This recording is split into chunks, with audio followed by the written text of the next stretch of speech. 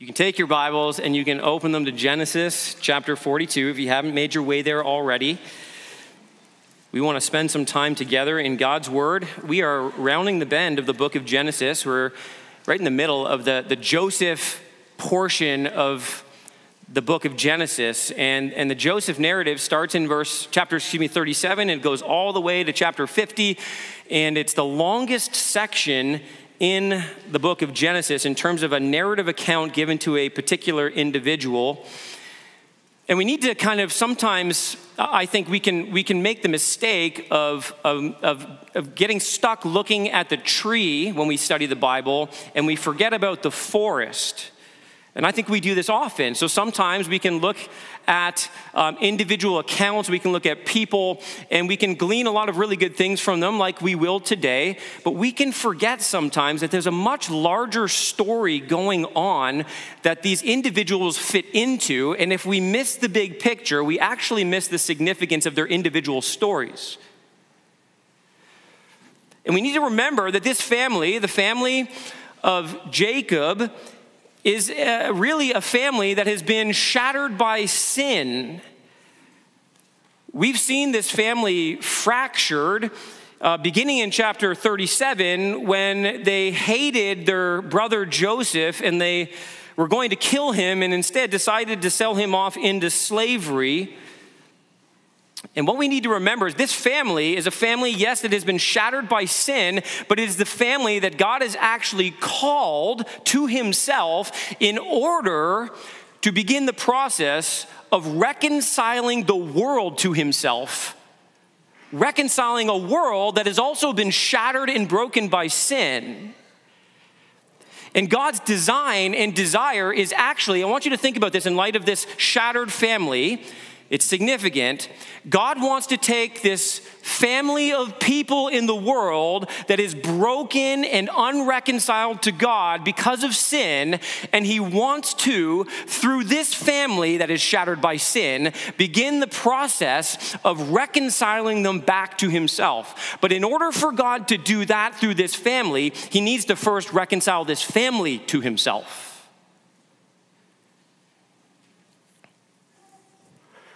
God must remake this family before he begins the process of remaking the world through this family. And there's an amazing parallel when it comes to you and me this side of the cross. I want you to think about it. It's no mistake that Israel has 12 sons. It's no mistake that Jesus Christ, when he begins his ministry, he chooses 12 men. Through these 12 men, he's going to work in their hearts and lives to transform them in order that they might then be used to go out and reach the world and reconcile the world back to God as God begins his new creation work through the power of the gospel. You and I, if you're in Christ today, you are a part of the church of Jesus Christ, the family of God that has been reconciled back to God.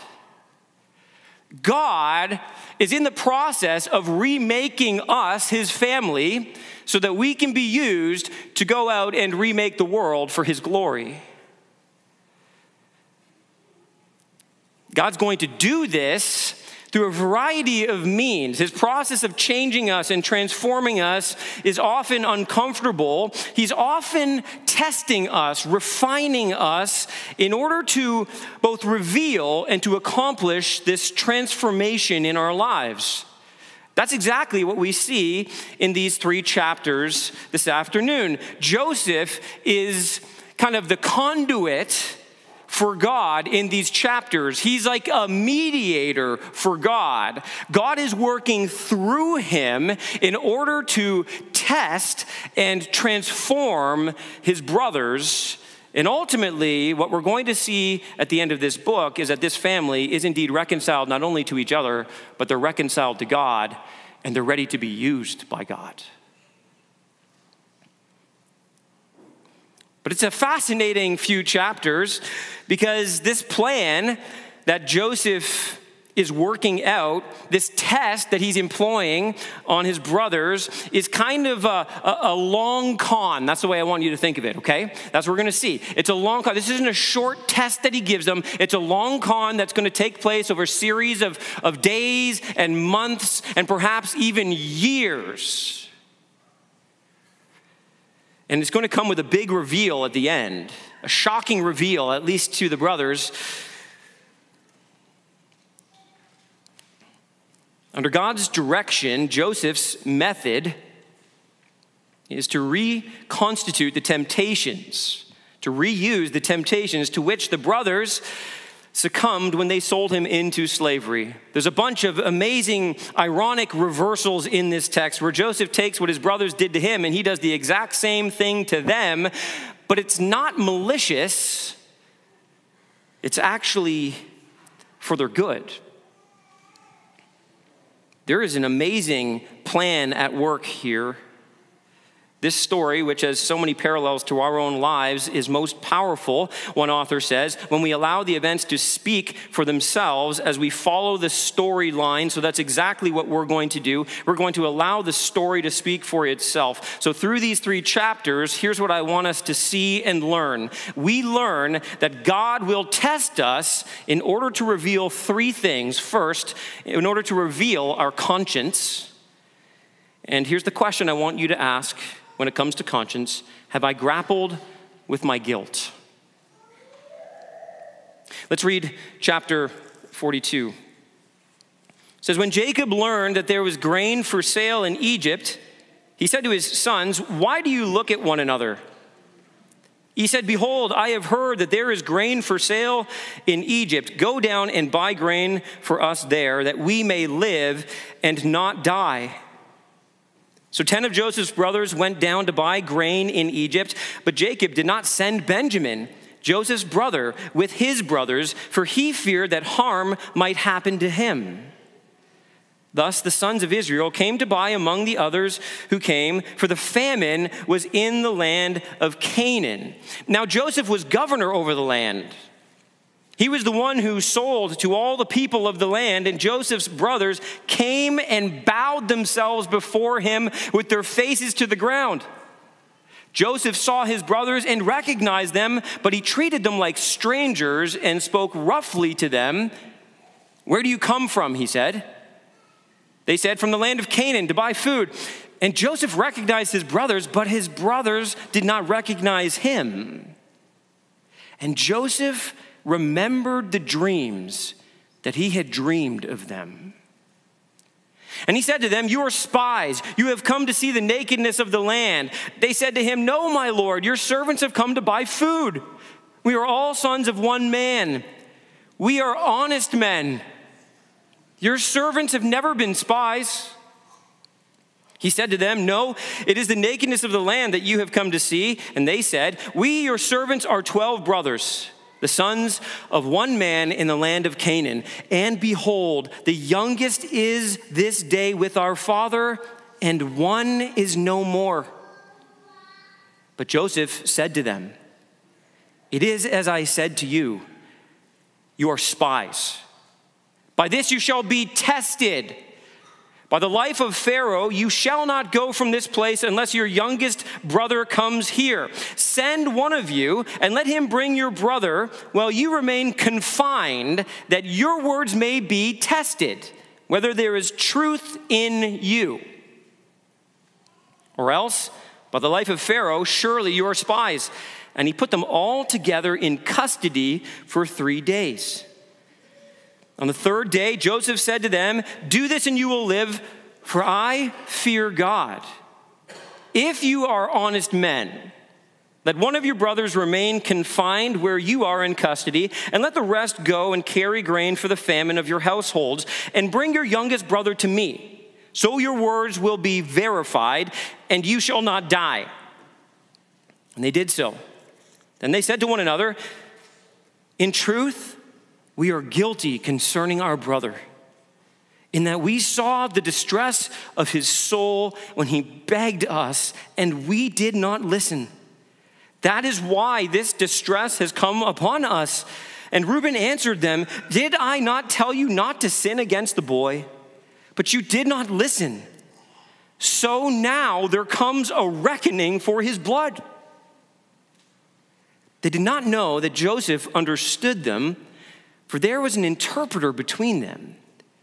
Then he turned away from them and wept. And he returned to them and spoke to them.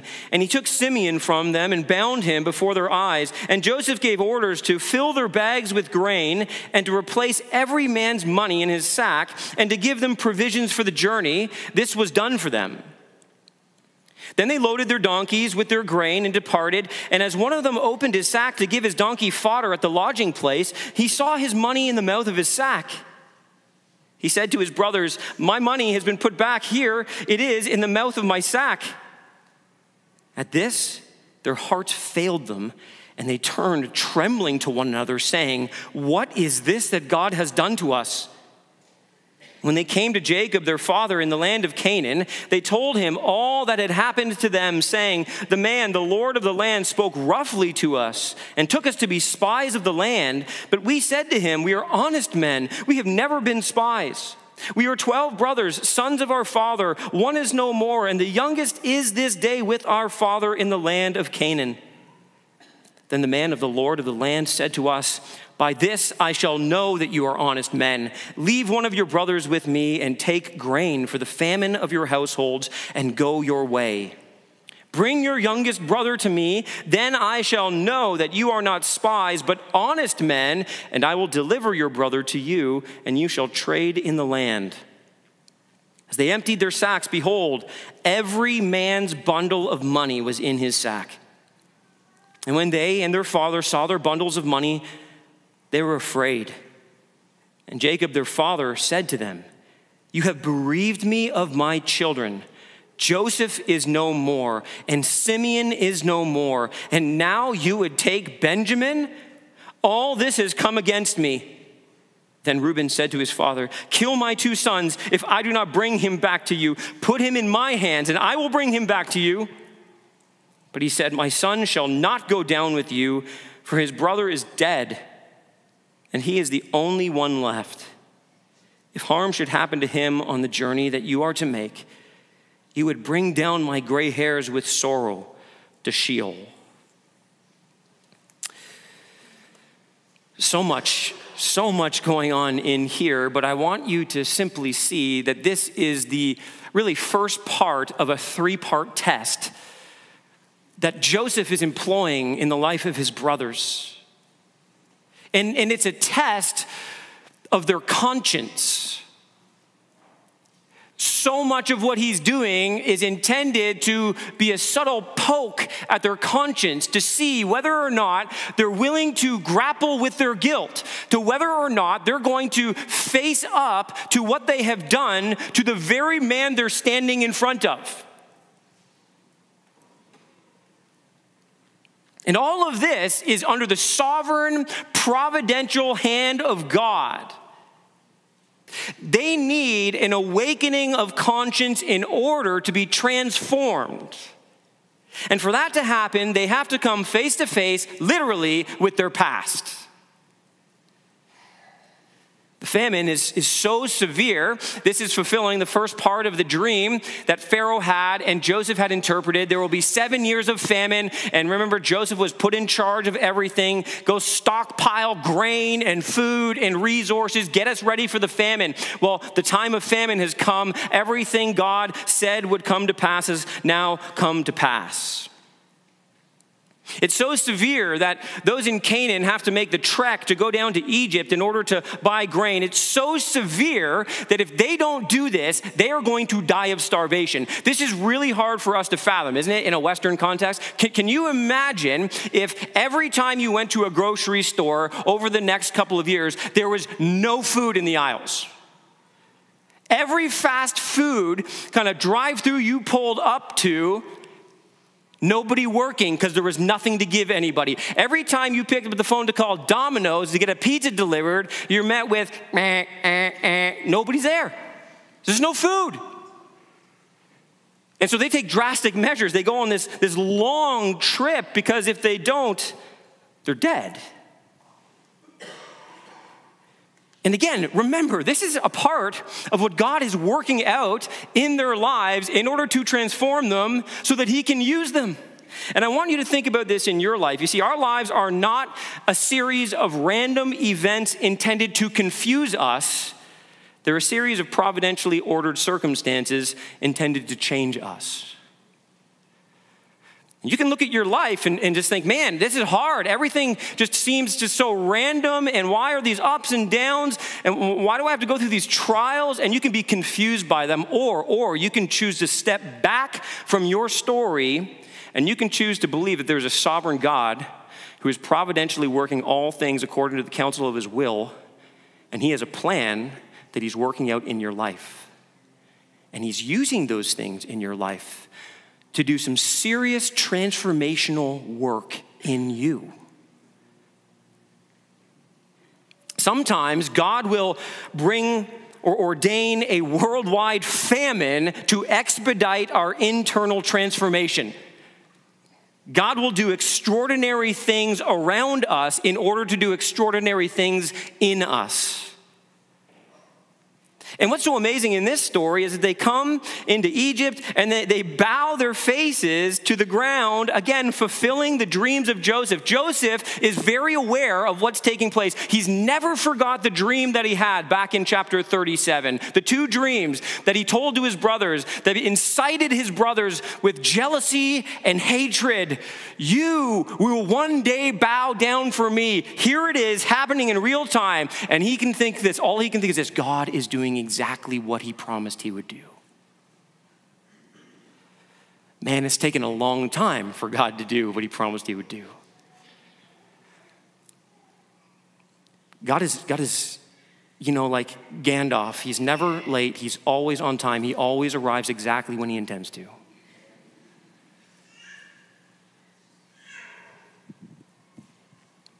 It's no small thing that we're told that Joseph remembers his dreams. This is key to the whole thing. This is showing the providence and sovereignty of God. They do not recognize him, though. This is amazing. But why would they? It's been 20 years. They threw him in the pit when he was 17 years old.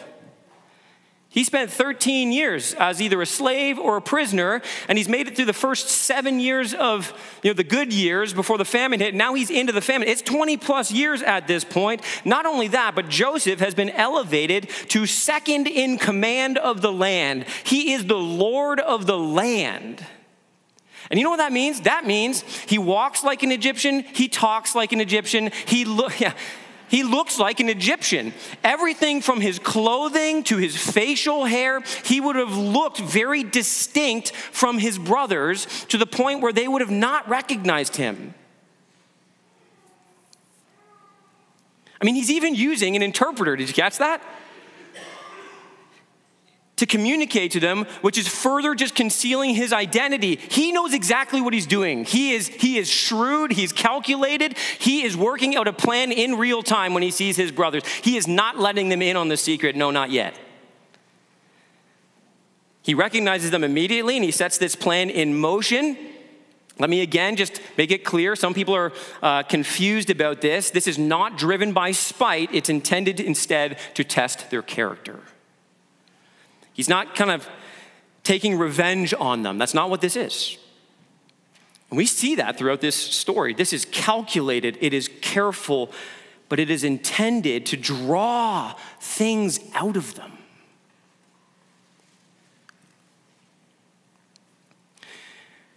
In fact, again, we just need to see this word used twice.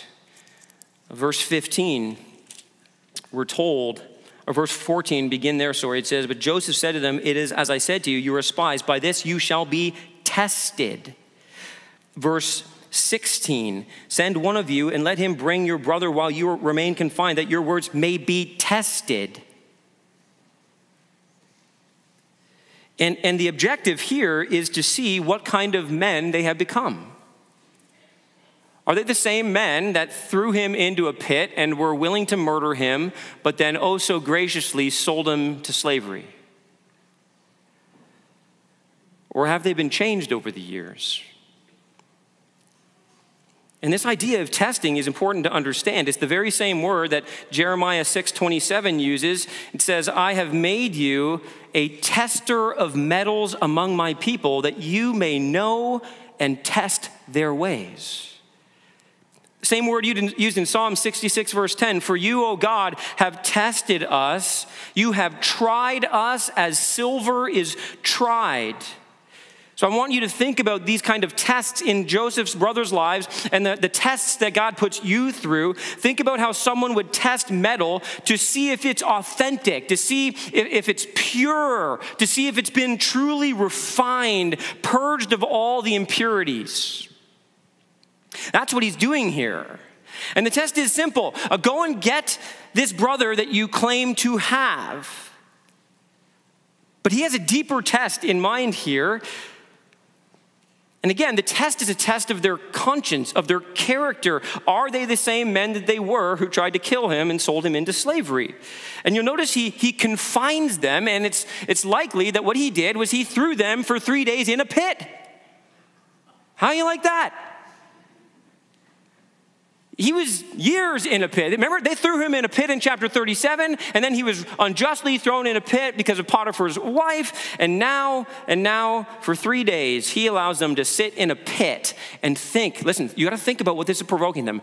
Hopefully, they're sitting in a pit, and hopefully what's going through the mind, remember that day when we threw our little brother into a pit.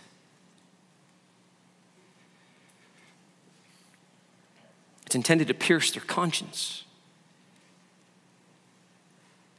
And he says something stunning in verse 18. On the third day, Joseph said to them, do this and you will live, for I fear God. That's a stunning statement to hear from the ruler of Egypt. And this would have been shocking to them because they're not expecting that here is a God-fearing, a Yahweh-fearing man. They're thinking that here this man worships the gods of Egypt. And again, he's pushing into their conscience. Do you see? There's an ironic kind of twist here. You know what he's communicating to them? Do you fear God? I do.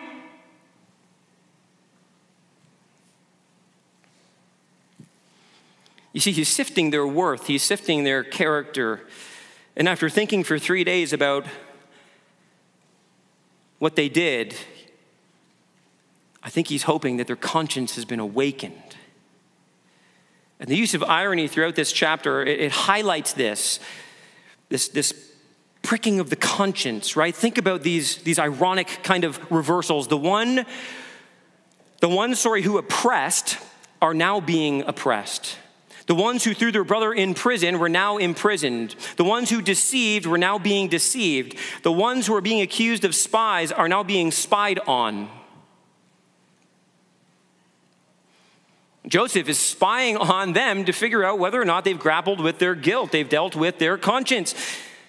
This chapter is about a lot of things, but at its heart, it is about the awakening of the conscience. And Paul in Romans talks about the role that the conscience plays in the life even of an unbeliever. It has two functions. Our conscience can be activated and it can be used to accuse us rightly of our sin, or we can kind of sear our conscience, resist what our conscience is trying to tell us, and we can allow our conscience to be so seared that we can instead excuse our sin.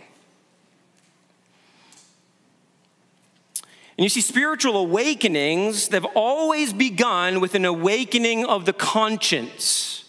Always. Throughout history, there have been a multiple kind of great awakenings, two in particular in the United States, but awakenings, spiritual awakenings, broadly speaking or individually, they always begin with an awakening of the conscience, an understanding of guilt, a recognition of sin, a feeling of the weight of sin and the offense it is against a holy God. There is no spiritual awakening apart from an understanding of your guilt before God.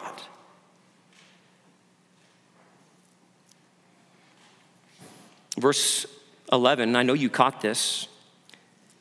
We are all sons of one man. We are honest men. But can you hear what the conscience is supposed to be screaming? Are you really though? Sure, you're being honest about not being spies, but have you been honest with your past? Have you been honest with what you did to your brother? Have you been honest with the most horrific thing you have ever done in your life? Or have you simply swept it under the rug, tried to bury your sin?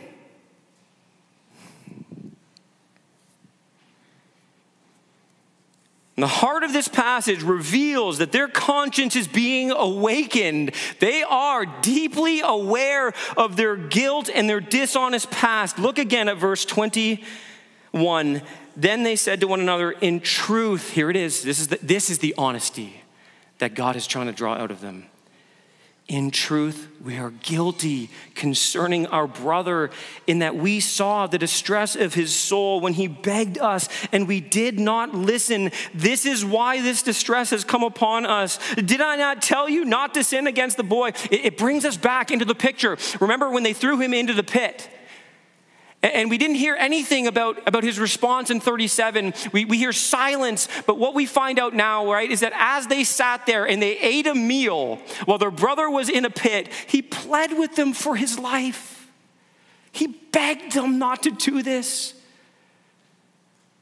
I'm sure with weeping and tears, calling out repeatedly, and the sting of that moment has lived in their conscience for 20 plus years. They can't get rid of it. It just, wherever they go, whatever they do, there it is. The unbearable weight of their sin that they've never truly dealt with, what they're coming face to face with now in this moment.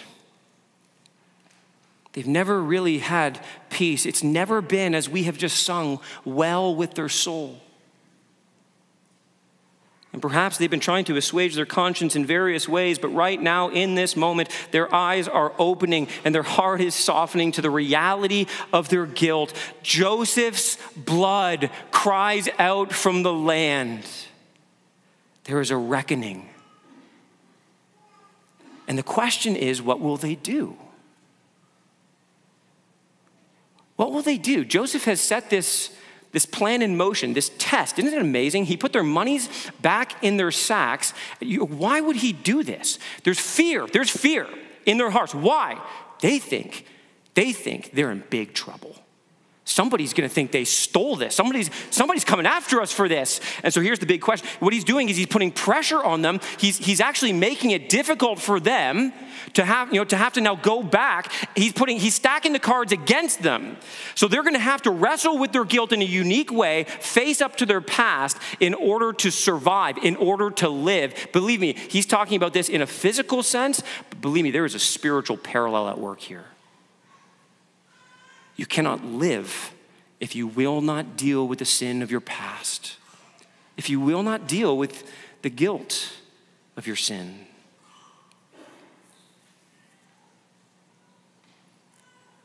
And that's the question really for us as we look at this chapter. Where do you find yourself when it comes to dealing with your sin, to grappling with your own guilt? Where's your conscience at right now when you think about sin? Sin in your past, sin in your life. And I want you to think about this for a moment. I don't want you to move too quickly past this. I want you, some of you in here, that there is sin in your life. We all have sin in our past, okay? We all have things in our past that we would be ashamed if they were kind of brought up in a public setting, right? That we would just be humiliated and embarrassed. But many of us have dealt with that sin before the Lord. But some of us in this room right now, there are sins in our past we have never truly dealt with. We've simply buried. And you know, because every time the thought of that sin comes up, you just live under guilt and shame and condemnation. And you run from it. You keep retreating, you keep burying it, you keep trying to ignore it, thinking that if you just don't think about it long enough, if you just keep yourself busy with other things, if you work harder at being a good person now, maybe you'll feel better about your past, and I promise you that will never work. You need to come to grips with your sin, whether it's in your past or maybe there's sin in your present. Maybe right now, you are living in some deep-seated sin. In a room this size, I have no doubt in my mind that there are somebody in here who's living an absolute double life. Absolute double life. You present really well when you walk in through these doors in church, and maybe really well to your friends, maybe even really well to your family, but you have been living a double life. Maybe you've been living a life that's been steeped in sexual immorality. Maybe you've been just kind of bearing it, hiding it, just presuming and assuming that you will not get caught, that your sin will not find you out. Maybe there's some hidden sin in your life right now that God is trying to provoke right now in this moment, in your heart. And he's doing this out of love for you because he doesn't want you to live in the shame and guilt of your sin. He wants you to come out of that. He wants you to experience freedom from that. He doesn't want you as a prisoner, as a slave to your sin. He died for that. He died to release you from the power and the penalty of sin. How then can we live in sin willingly? Maybe for some of you, there's a future sin in mind. Maybe right now, you're in here and you're contemplating a future decision that is going to be so destructive to your soul. Maybe you're thinking about walking out of your family. Maybe you're thinking about having an affair on your spouse. Maybe you're thinking about doing something so dumb and dangerous, it will be irretrievable. The damage you will do will wreak such havoc in your own life and the life of all those that you love. And God right now is trying to provoke your conscience. He's trying to spiritually awaken you to the reality of what brings death and what brings life.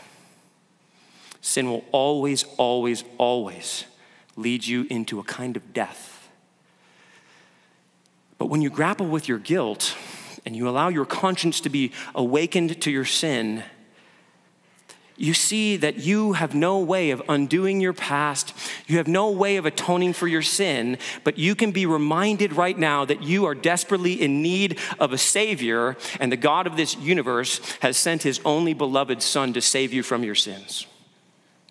I love 1 John 1:7. It says this, "But if we walk in the light as he is in the light, we have fellowship with one another, and the blood of Jesus, his Son, cleanses us from all sin." You don't have to walk in the darkness, church. You don't have to live with the sting of a guilty conscience. You can be awakened and converted and enjoy the forgiveness and cleanness that comes only through Jesus Christ. That's what this first test is trying to do in the lives of Joseph's brothers. The second test is this: God will test us to reveal our comprehension. Have I grasped God's grace? So natural progression here in the test that he's giving his brothers. He's moving from guilt to grace, which is the way the gospel works. Let's read this together. Now the famine was severe in the land. And when they had eaten the grain that they had brought from Egypt, their father said to them, "Go again, buy us a little food." But Judah said to him, "The man solemnly warned us, saying, 'You shall not see my face unless your brother is with you.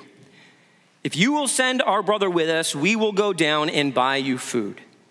But if you will not send him, we will not go down. For the man said to us, you shall not see my face unless your brother is with you.'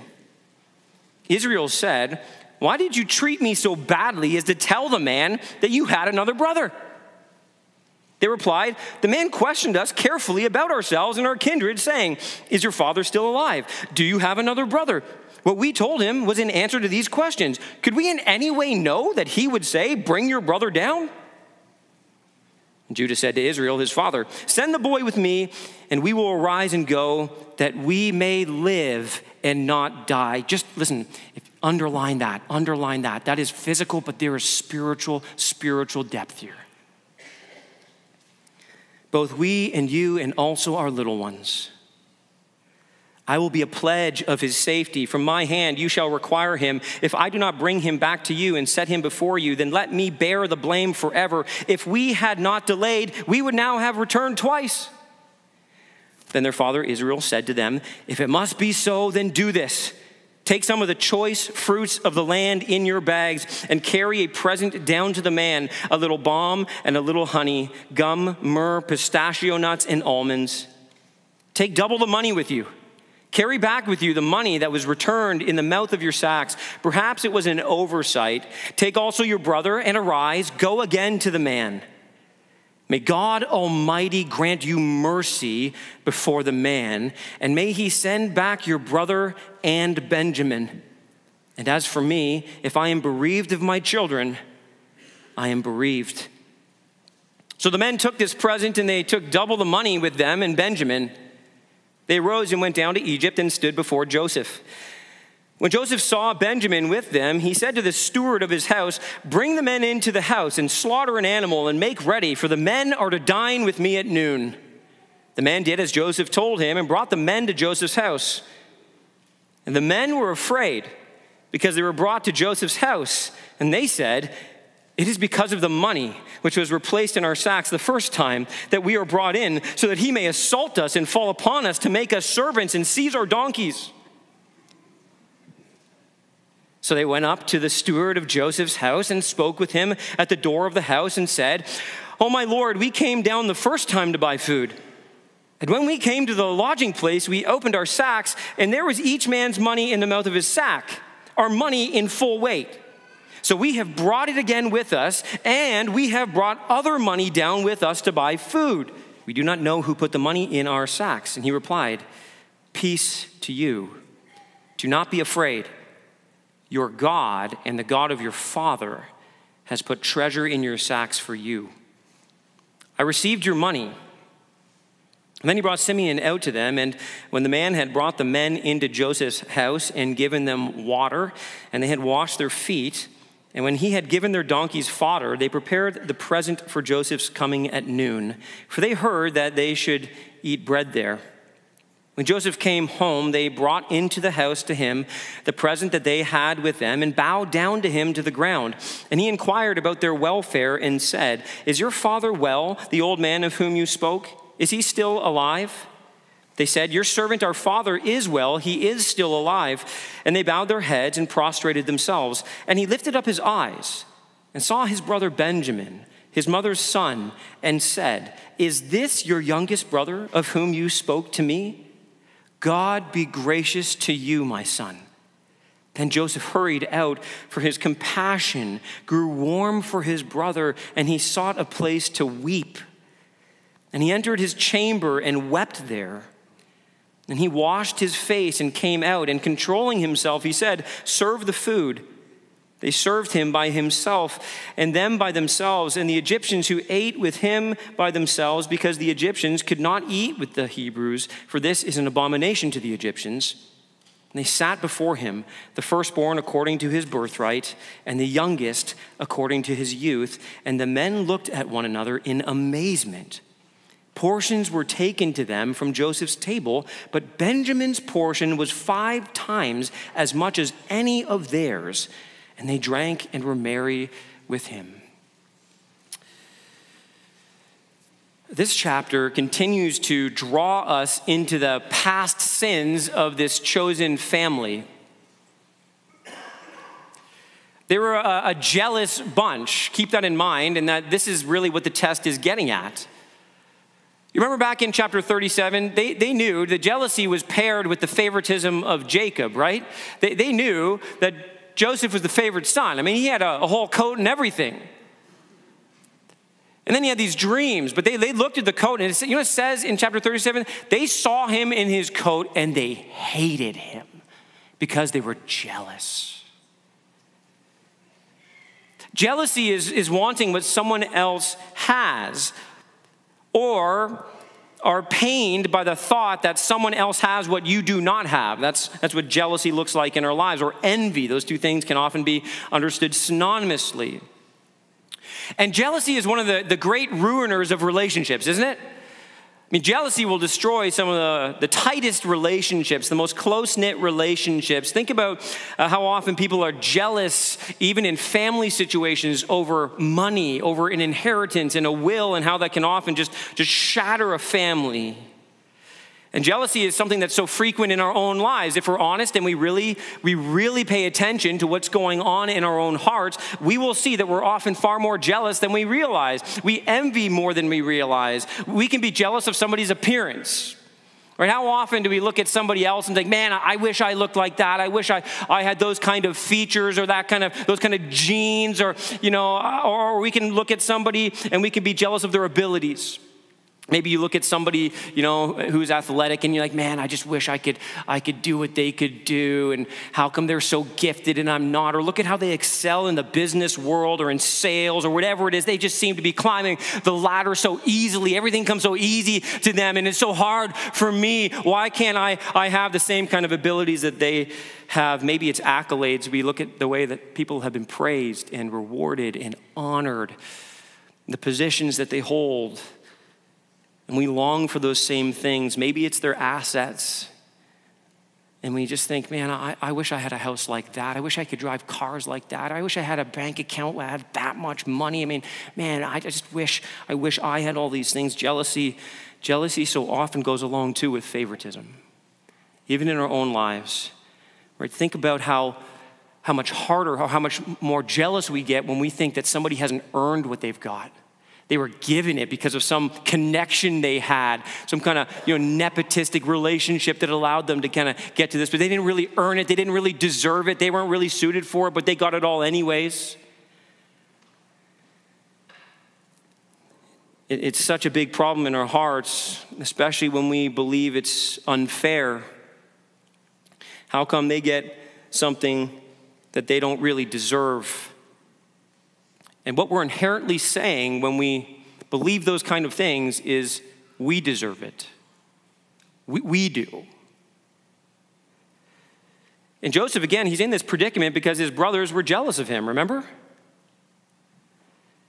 Again, that favored brother was the big problem. They had to get rid of him. And now Benjamin is the favorite, right? Poor guy, got to grow up with these brothers. He has no idea that they did to Joseph. But again, remember, they've been living with the sting of their conscience, so maybe he's had a much better life. Obviously, he's not dead. He's got that going for him.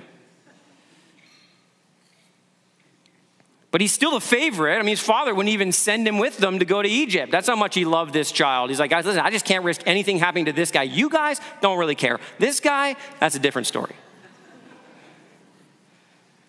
It's pretty remarkable when you think of it, right? And that would destroy any family. And this chapter addresses these issues in the lives of Joseph's brothers. The jealousy, what Joseph is testing is this. Are you still the kind of jealous, envious men that you once were? Are you these self-entitled men who think you are the ones who deserve everything? That's what he's going at in their hearts. And they bring this present in verse 11. And this is fascinating. The merchandise here that they bring, remember all those foods, the pistachios, the almonds, the gum, those exact things are the very same things. The only other place they're mentioned in the entire Bible altogether is in chapter 37. And that's mentioned in that Ishmaelite caravan. That's what they were carrying when they took Joseph away. The irony. You gave me to these guys who were carrying me off into slavery, and now you're bringing me the same gifts that they were bringing back to sell in Egypt.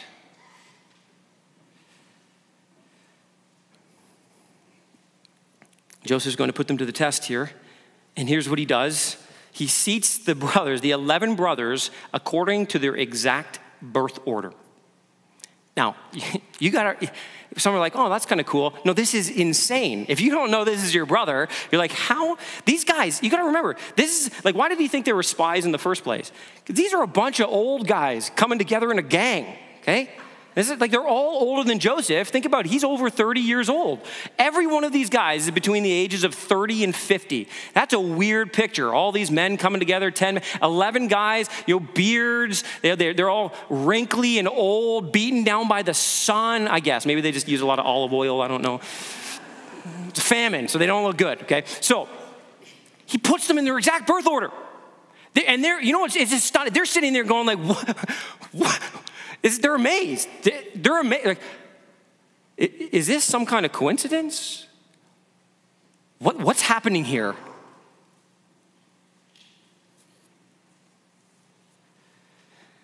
What are the odds of getting them all in their birth order? I'll tell you, I can hardly keep my 3 kids straight sometimes.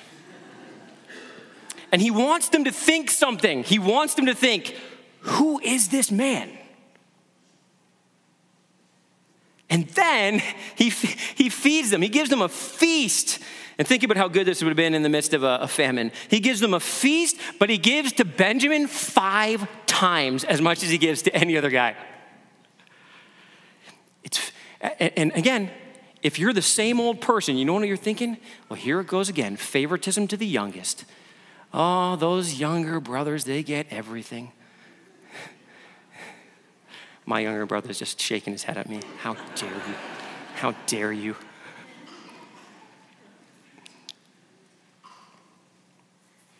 This is such a good test, by the way. This is brilliant. Okay, you want to make one of your children happy, give them a cookie. You want to make them incredibly unhappy, give their brother 2 cookies. And his point is, who have you become? How will you respond now? With hate, with anger, with malice, with murder? Because that, according to Paul in the New Testament, is the very heart of covetousness. There's an idolatry that he's rooting out of their hearts.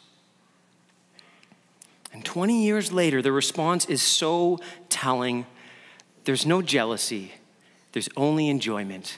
For they drank and were merry with him. They celebrated. They celebrated. And this is so subtle, but it's so powerful. They seem to have come to grips with the raging jealousy in their hearts that at one point tore their family apart. You see, how did this change take place?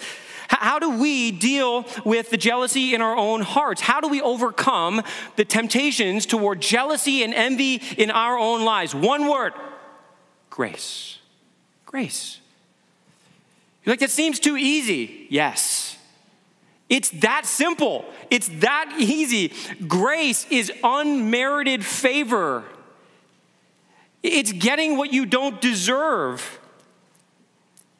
And it's in grasping grace that you understand that you have no reason to be jealous of anybody. And I want you just to see how this kind of pops off the page here. In verse 14, I want you to hear these words one more time. Verse 14, may God Almighty grant you mercy, grace, mercy, kindness. That's the idea before the man. That's the prayer of Jacob. Look at verse 23. Peace to you, do not be afraid. Your God and the God of your father has put the treasures in you. Look what God has given you. Catch the mercy and the grace picture there. And then in verse 29, is this your youngest brother of whom you spoke to me? God, be gracious to you, my son. He's just overwhelmed with compassion. Yes, for Benjamin. Yes, his heart melts when he sees him. He misses his brother. He loves his brother. This is his brother from the same mother, remember, his blood brother in the purest sense, and he's overwhelmed. But this passage is intended, all these mentions of mercy and kindness and grace is supposed to tell us, look at all the grace. Mercy, mercy, mercy, mercy, grace, grace, grace. That's what people get from God. And the lesson is clear. Joseph got more than you guys did, yes. Benjamin got 5 times more than you, but you got more than you deserve, and you have never been given what you truly deserve for your sin. Wow. That's amazing. You ever think about that? Next time you're inclined to be jealous of what somebody else has, just remind yourself, I've got more than I deserve, and I haven't been given what I do deserve. I haven't been justly punished for my sin. You see, grasping God's grace is key to putting jealousy to death, and it's at the heart of reconciling relationships. That's true on an earthly level. Some of you need to wrestle with this in your own hearts. Because you have never come to grips with grace in a way that helps you reconcile your earthly relationships that have been broken by sin.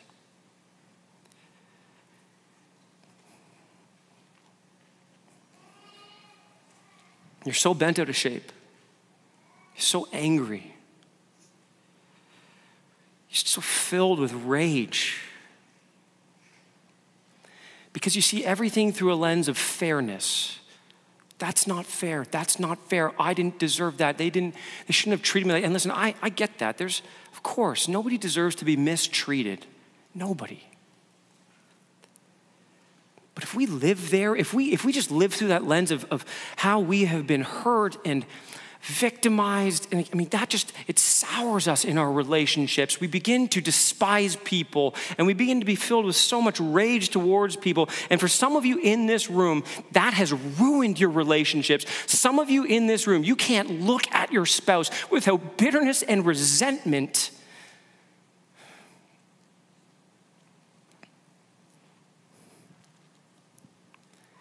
For some of you, this is directed toward God. You look at your life, you look at your circumstances, and you just believe that God has not been fair to you. God, this isn't right, it's not fair, it's not kind, it's not good. I want to remind you what Jesus says. He gives this parable of the laborers in the vineyard, and he's describing jealousy there in one sense, right? You remember that parable where Jesus says, he invites all these workers to come work in the vineyard, and he invites them all at different times, but he gives them the same pay, and the ones who started earlier got the same pay, and they come back to Jesus, and in the story, Jesus is the manager, and they're like, the heck? Why do they get the same? I was working longer, and Jesus' response is this: don't I have the right to give to whoever I want, whatever I want? Isn't that my right? And his point is this: anything you get from me, it's all undeserved. It's all of grace, all of it, every part of it.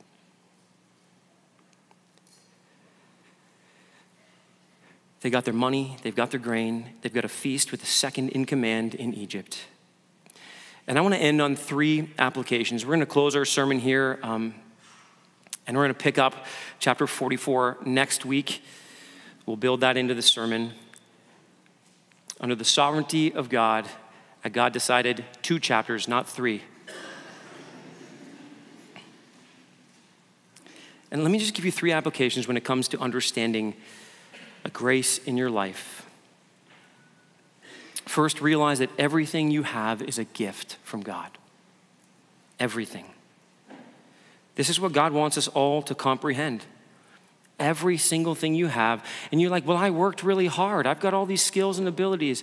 God gave you those skills and abilities. God gave you strength every day. God gave you breath every day. God gave you those opportunities every day. Anything you think you've done on your own is all an act of God's grace and kindness and mercy towards you. Secondly, rest content in the gifts he's given to others. This is harder. But this goes right to the heart of jealousy. Rest content in the gifts that he's given to others. Believe that God is fair, kind, merciful. Believe that God can do whatever he wants for whoever he wants, whenever he wants. And instead of being angry about that, rejoice. Rejoice, celebrate those things in the lives of others. And that leads to the 3rd application, and that's simple. It's just rejoice. Rejoice in the God of sovereign mercy. Just rejoice. Rejoice in what he's given to you. Rejoice in what he's given to others. Rejoice right now that God, if you're in Christ today, has not given you what you deserve, and he's given you in Christ more than you could ever want or need. He's given you every blessing of the heavenlies in Christ Jesus. He's not withhold a single one of his spiritual blessings for you here today. Regardless of what you may experience or have in this life, he's given you every spiritual blessing in this life. Grasping God's grace transforms our lives. Next week, we're going to look at one final test. And I want to encourage you to see that in all of this, all of these tests, God is lovingly drawing out the heart of the sinner in order that they might know the great love and kindness of the Savior.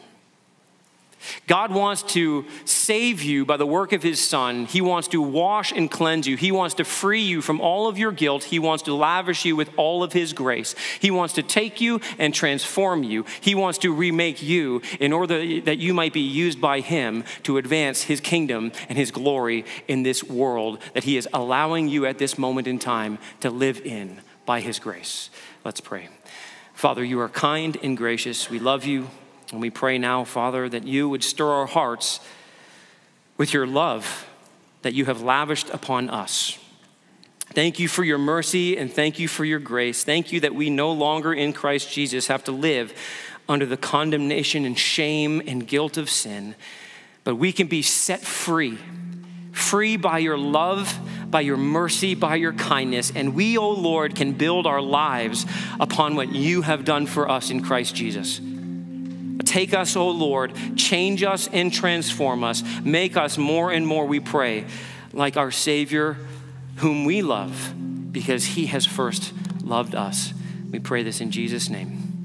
Amen. Let's stand together.